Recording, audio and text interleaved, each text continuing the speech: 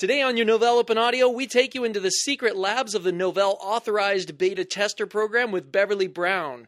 We also have news from support with Dave Mair and a quick update on what's going on around the Novell community. It's all coming at you right now on Novell Open Audio, so let's go.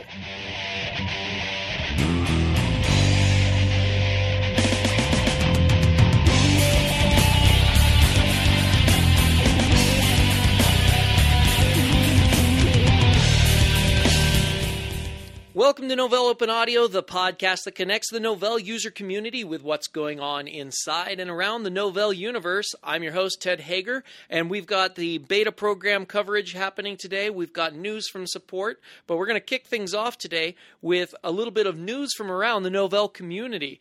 We've had a few things going on lately. First of all, the Triangle Novell Users Group out of Raleigh, North Carolina, and you can find their website at www.trianglenug.org. They're now doing some of their presentations from their user groups online as videos or vodcasts, if you will. So they're fed out there by RSS. The group's fearless leader and active Novell Open Audio listener, John Strickland, he reports that they right now have M4A audio and video online of their presentations. They're working on getting OGG. The group brings in a lot of great speakers from outside of their organization to actually present to them. So these aren't just like a bunch of people sitting around talking their tech. It's actually subject worthies of video. So what you'll find is one of their latest ones is Robin L. Griffin talking about victimization of children on the internet and how parents can actually prevent that. So some very good and relevant content that these guys are actually kicking out there. Plus they're doing Novell technology demos and things like that in some of their vodcasts. They've also got the Banshee man himself, Aaron Bockover, coming into their meeting in July, I think it's the 25th of July, and Aaron Bockover is going to give them the full tour of SUSE Linux Enterprise Desktop 10, as well as I'm going to guess he's possibly going to show a little bit of Banshee there. One of the guys who's a frequent contributor to Cool Solutions, a guy named Scott Morris, I recently got a chance to catch up with him about his online guide about setting up XGL. We spoke to him because there was an interesting thing that happened with his online guide about using XGL on SUSE Linux 10.1. Let's find out what that's all about. Scott, how are you? Pretty good, Ted. How about yourself? All right. So you put the article up. How popular was it when it first went up? It was very popular. A lot of people had a lot of great comments about it. They were really excited about the XGL. Dig.com, you got Doug, right? Yeah, plenty of times. Tons of people hit you on that. Matter of fact, when it was released, when 10.1 was released officially, it got recycled through the Dig system there, so that was cool. Awesome. Right after that happened, you got this internal request. What happened there? Some of the folks at Novell contacted me and said, hey, this is blowing up user systems, get it out of there. And so I'm like, okay, well, I'd be glad to do that. I took it down with a little notice saying, all right, we'll fix it. The very next hour, I had 10 messages in my inbox saying, where did that go? So excited about it, they wanted to have... So you had to put it back up. Yeah. With a disclaimer. Yeah, I put it back up so that people could have it. And your article right now says just the NVIDIA side, but the ATI side, somebody can actually go to OpenSUSE's wiki and get ATI working as well. So cool. Thanks for giving that great contribution out there. You have a pretty popular blog about SUSE as well, right? What can you give us the URL for that? I do. That's www.suseblog.com. Suseblog.com. Yep. And you registered that yourself? Yep. You're the guy that run that... Nice. Yeah, Sweet. I score big time on that domain. Awesome. Our third item here is from Brandon Fouts of the Puget Sound Novell Users Group in the Seattle area. And Brandon sent us an article, actually, about something happening on the opposite side of the United States in New Hampshire. One Tim Wessels, who has recently set James E. Gaskin from Network World straight on a few of his experiences with Novell and selling Novell software recently. It's a good article, a good read-through about some of the shifts and changes that Tim has gone through with Novell and is now finding are actually helping open up business for him. So we say a thanks to Brandon about that. It was good to see Brandon at the Linux Fest Northwest recently.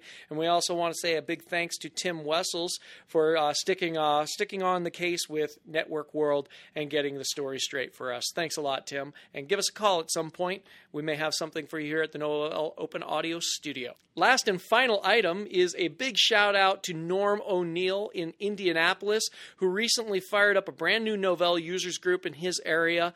NUI director Brent Sharp and I got to go out and present at their inaugural meeting, which had over 40 people in attendance. So congratulations, Norm. Thanks for having us out there. Thanks for letting me show off SUSE Linux Enterprise Desktop 10. And we at Novell Open Audio, we salute you.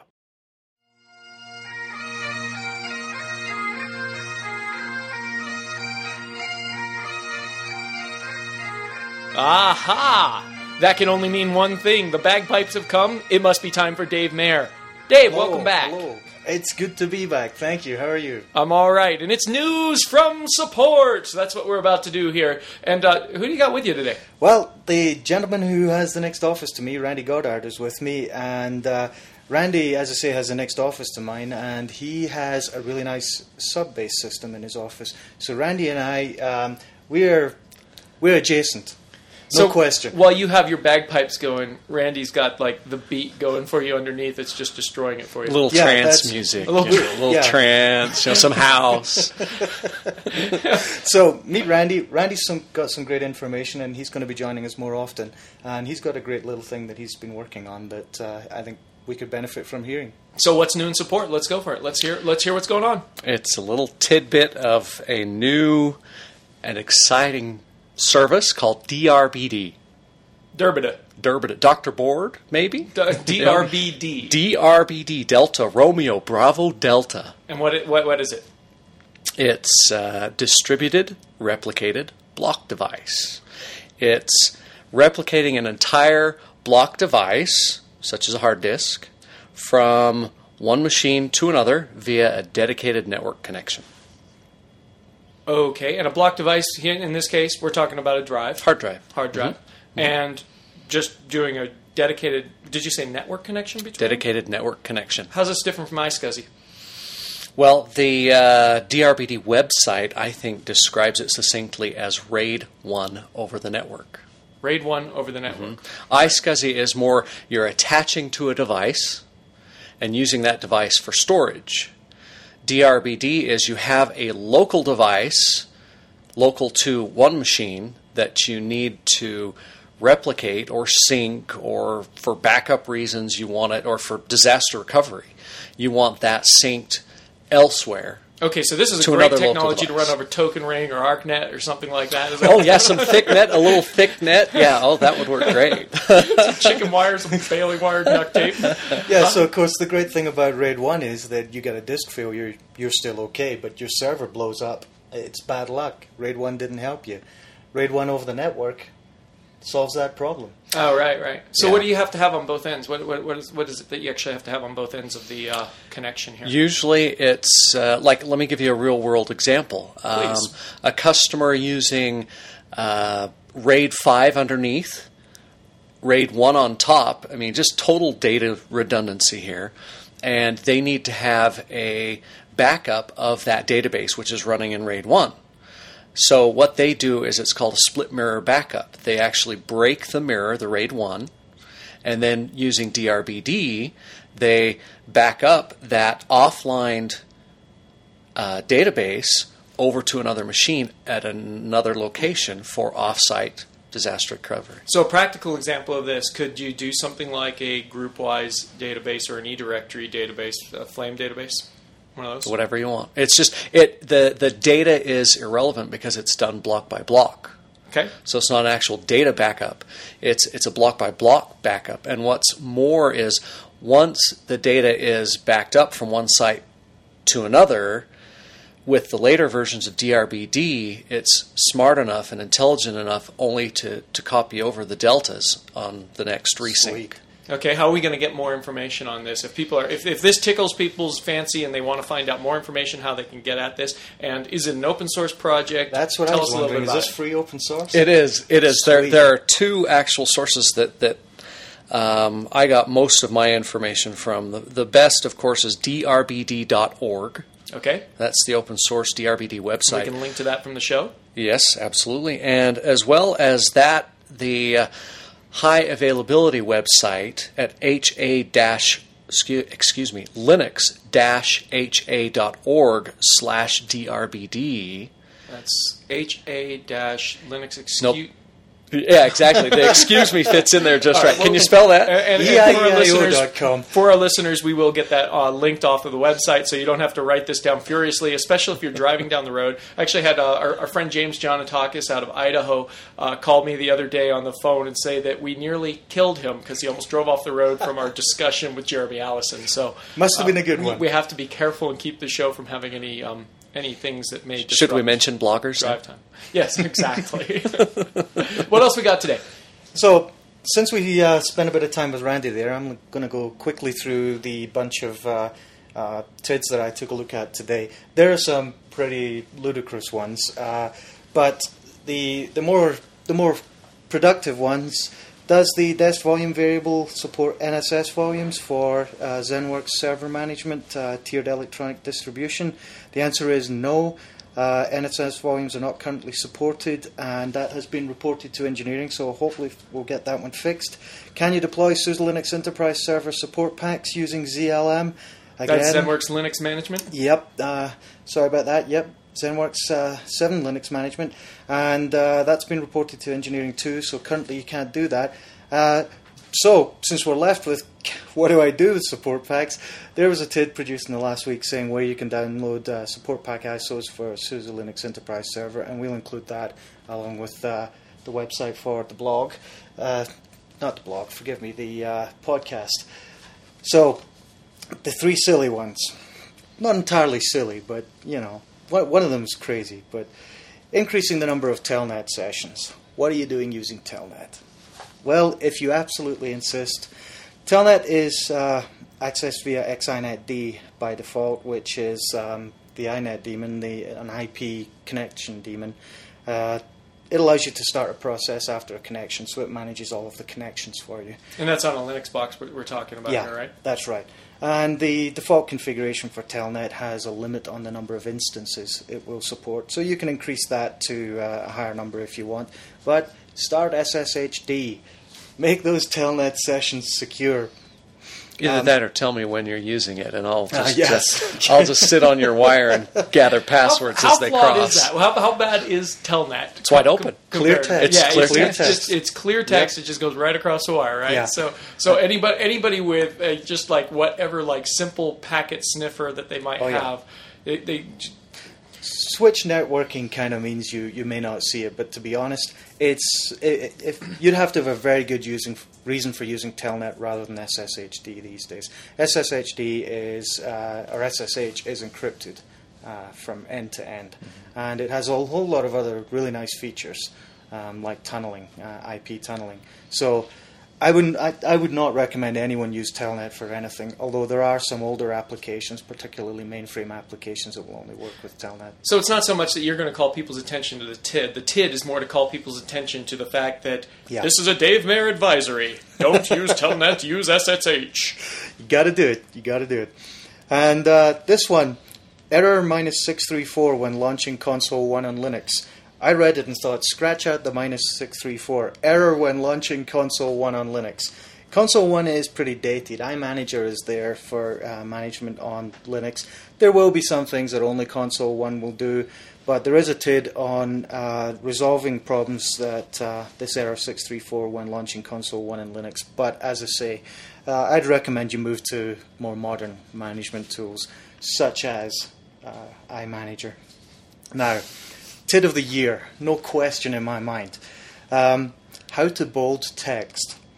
Situation, how to bold text. Resolution, Control B. This is in our knowledge base? Yes. Status, reported to engineering, top issue. Okay, let me explain where this comes from. It's got to be the most beautiful TID I've ever seen.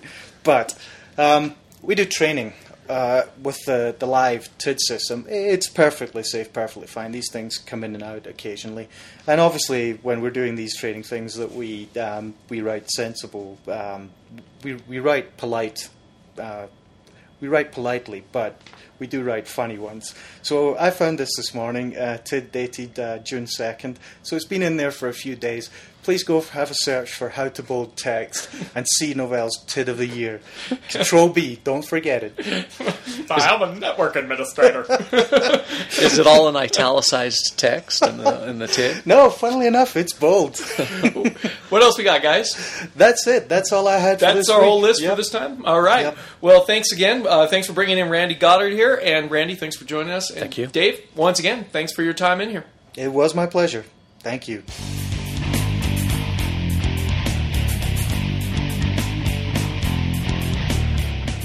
And for our feature item today, we bring you Beverly Brown from the Novell Beta program. I should call it the Novell Authorized Beta program. And we kept Dave in the studio for this one because we found that working with a co-interviewer sometimes helps us out. So Dave and I are going to co-interview Beverly Brown. Let's check it out. All right, joining us in the studio today is Beverly Brown from the Novell Authorized Beta program, and we're going to discuss a little bit about what the beta program is all about. Joining me also here to help wrestle the answers out of Beverly is Dave Mair from our News from Support segment. Howdy. Dave, thanks for joining, and Beverly, welcome to the studio. Thank you. I'm happy to be here. Why don't we start this off by just having you give us the quick overview of how the Novell Beta program works. What's it all about? Okay. Well, first of all, I'd like to point out that you mentioned a key word here, which is that word authorized. Because the authorized beta is probably the beta that I'd like to talk about most today.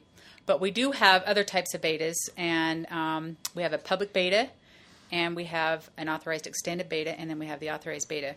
A public beta is probably the one that most people are familiar with, and that's where the code is almost ready to be released, and anybody can look at it. Anybody who goes out to the website can download it, test it, do whatever they want with it.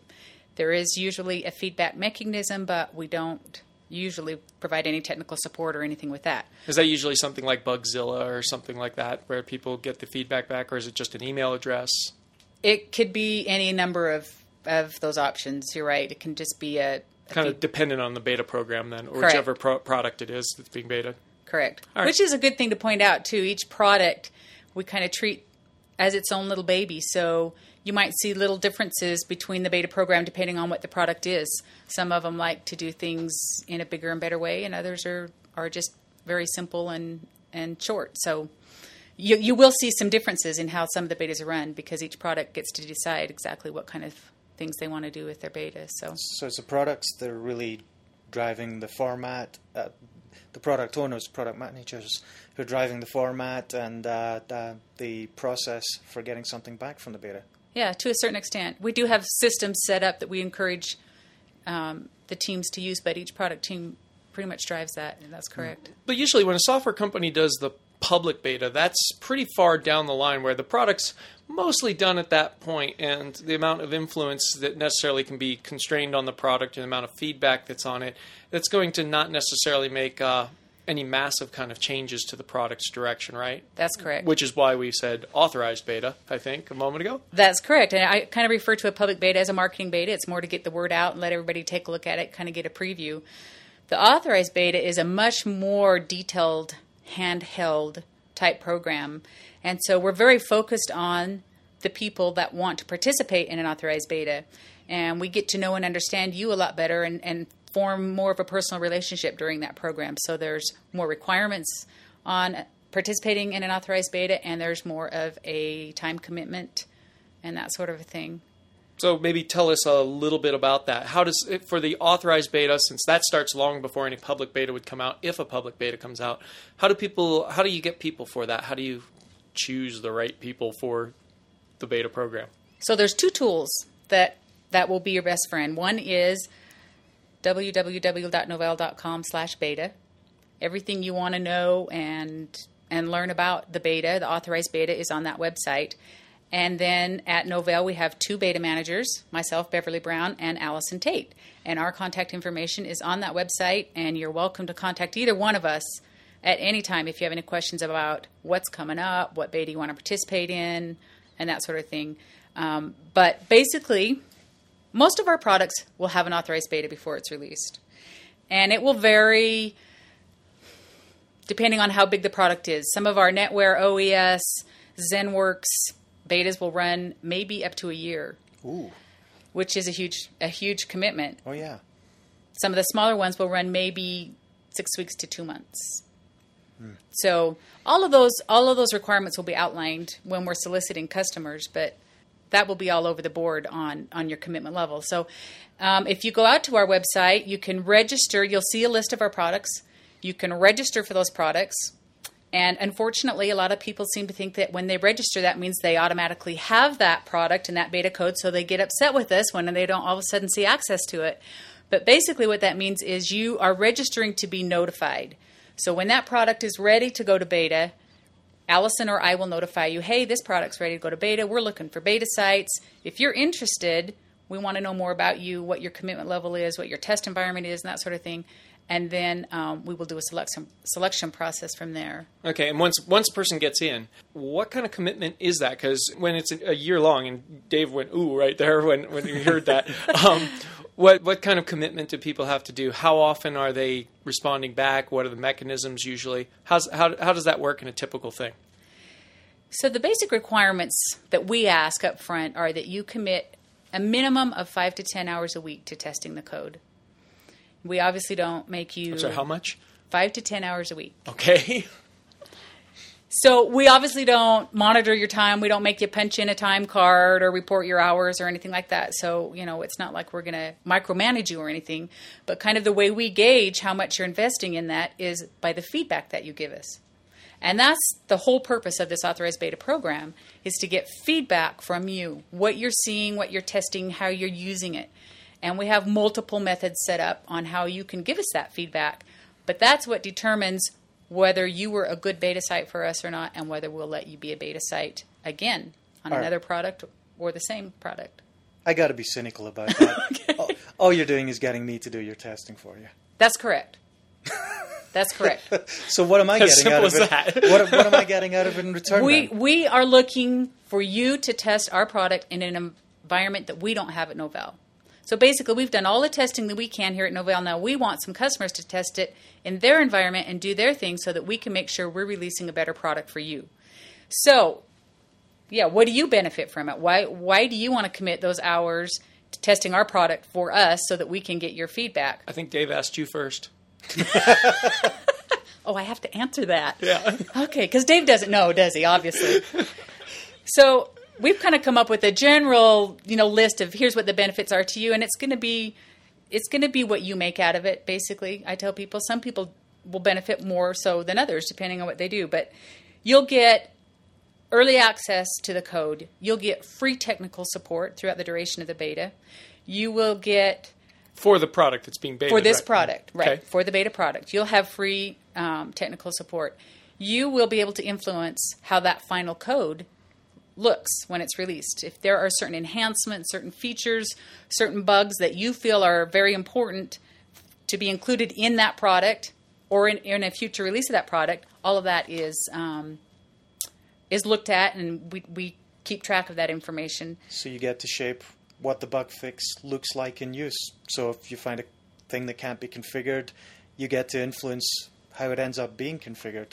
That's correct. Suits your environment. That's correct. And depending on the product and at what point the product is at when it's in beta. Some products go to beta and they're code complete and feature complete. So there's probably very little time to add a new feature, but they could do a lot of bug fixes. Some products aren't not feature complete, so they do have some time to maybe add some new features or whatever.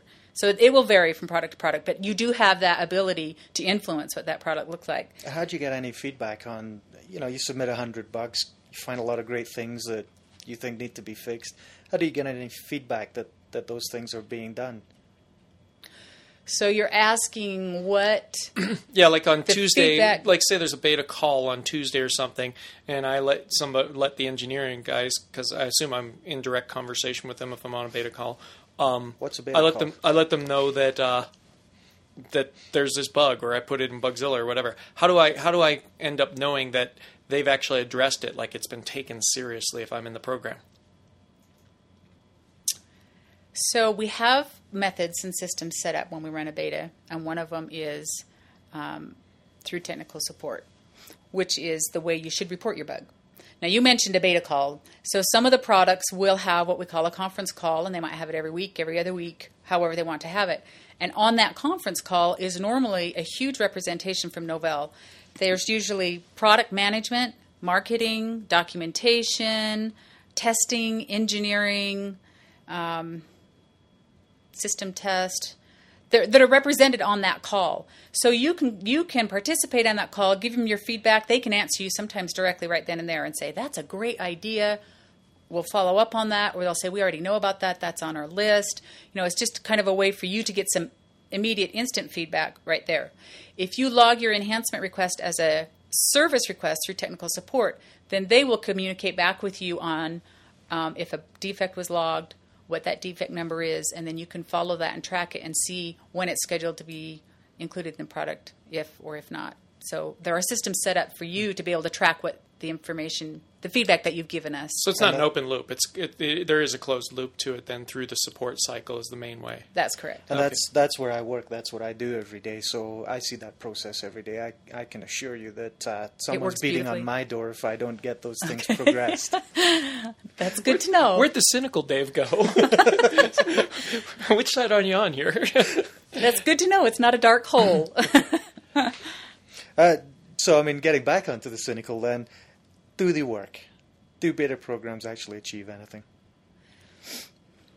I think beta programs achieve things that we don't even realize they achieve. I think the program in itself works for the main goal, which is to make sure we're releasing a better product to the customer and that it has less bugs and that it works in different environments. And I do think that works. I think the other thing that works is it helps establish a rapport with people. There are internal people here at Novell that get to know and understand people who are using our products. And I think that's maybe a side benefit.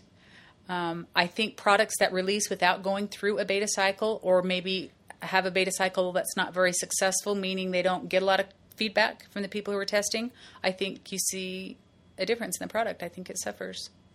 On that, then, another one that comes up in my mind that I hadn't thought of previously, but something just triggered it.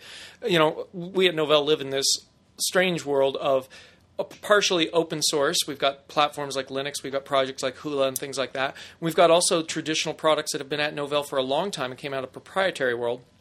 And it seems like the open source side of things, there are usually a lot of cultural mechanisms already in the open source world, like the existence of Bugzilla, like the fact that the code is being released usually in shorter term drops. So is there for you running beta programs much of a difference between an open source project and a proprietary product that Novell may still have, like a difference between maybe releasing a SUSE Linux platform versus a NetWare platform or anything like that?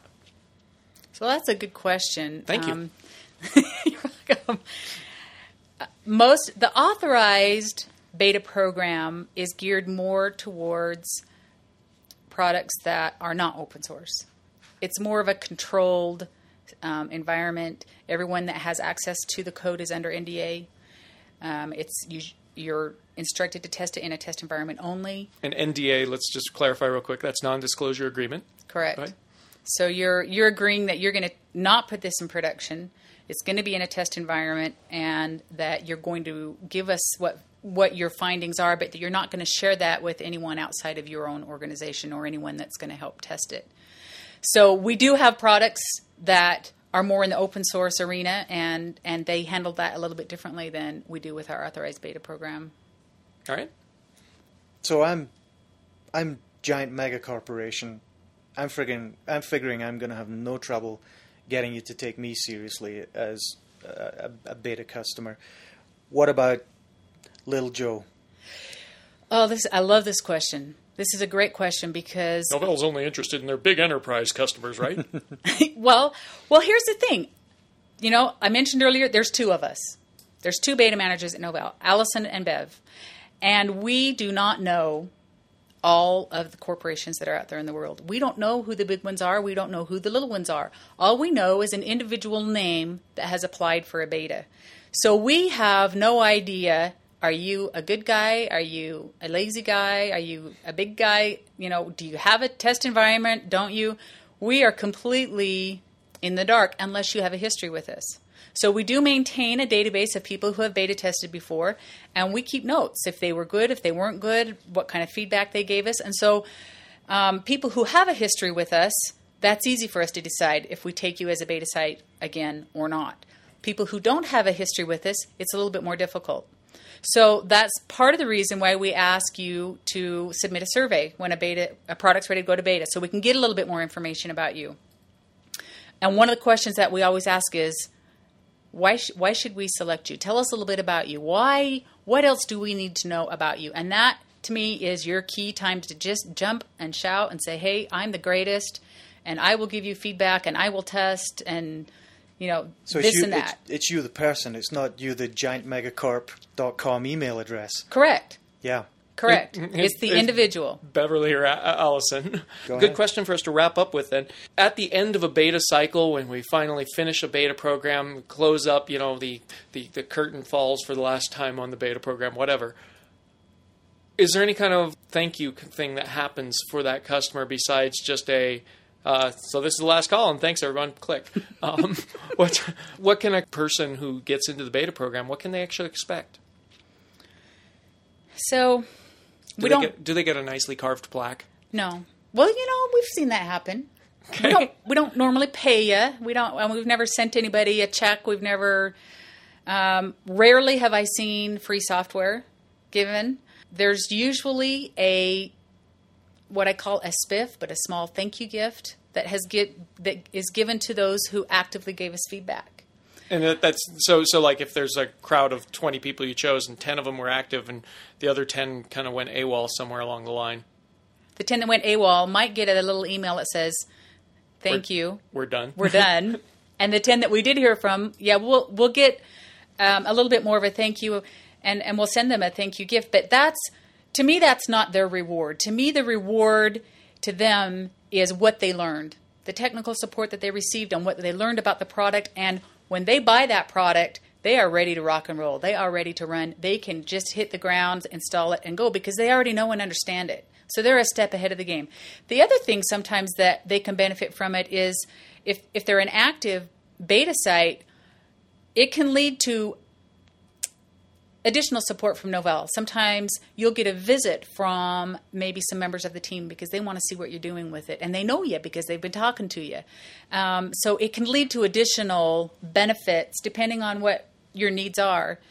There is one other little side benefit that we like to tout too, and that is that every year we select 2 of our beta sites that have participated on a beta the previous 12 months to come to BrainShare, and we pay for their pass, and they get to spend some time at the beta booth and tell other people how wonderful the beta program is and what they've learned from it. So I think there's you've the had, opportunity for that. I think you might have had Jason Womack from Kendall Jackson Winery out before from that. He actually used to be one of my customers. So. Yes, Jason's been a great beta site for us. Great. Yeah. Great. All right. Well, thanks very much for coming in and talking to us, Beverly.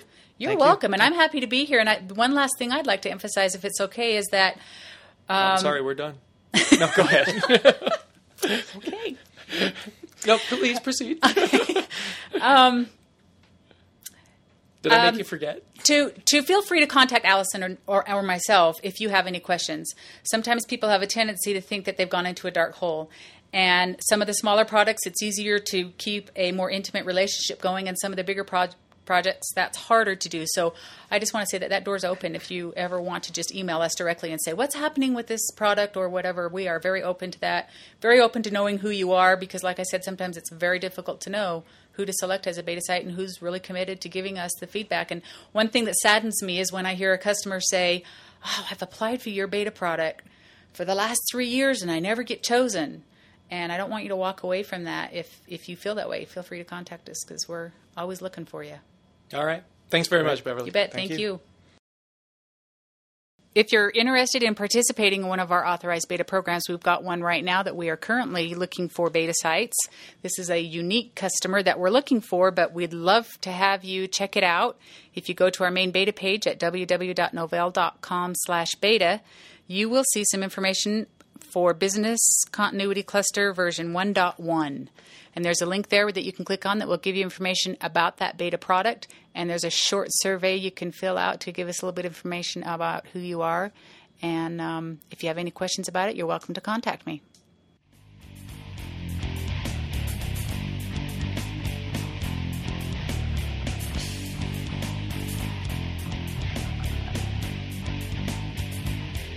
And that's it for this week's show. Remember that Novell Open Audio is a production of Novell Users International in conjunction with Novell. You can leave us feedback about any of our episodes, and you can also rate any episode at www.novell.com/open audio. You can also send us email for subject requests that you may have at openaudio@novell.com. Coming up next week, we have Martin Buckley giving us a preview of ZenWorks 7 Service Pack 1. So tune in for that next week, and also watch out for any announcements that Novell may be doing, where we'll try to get some coverage inside of Novell Open Audio as well. Thanks a lot for listening. We'll see you next time.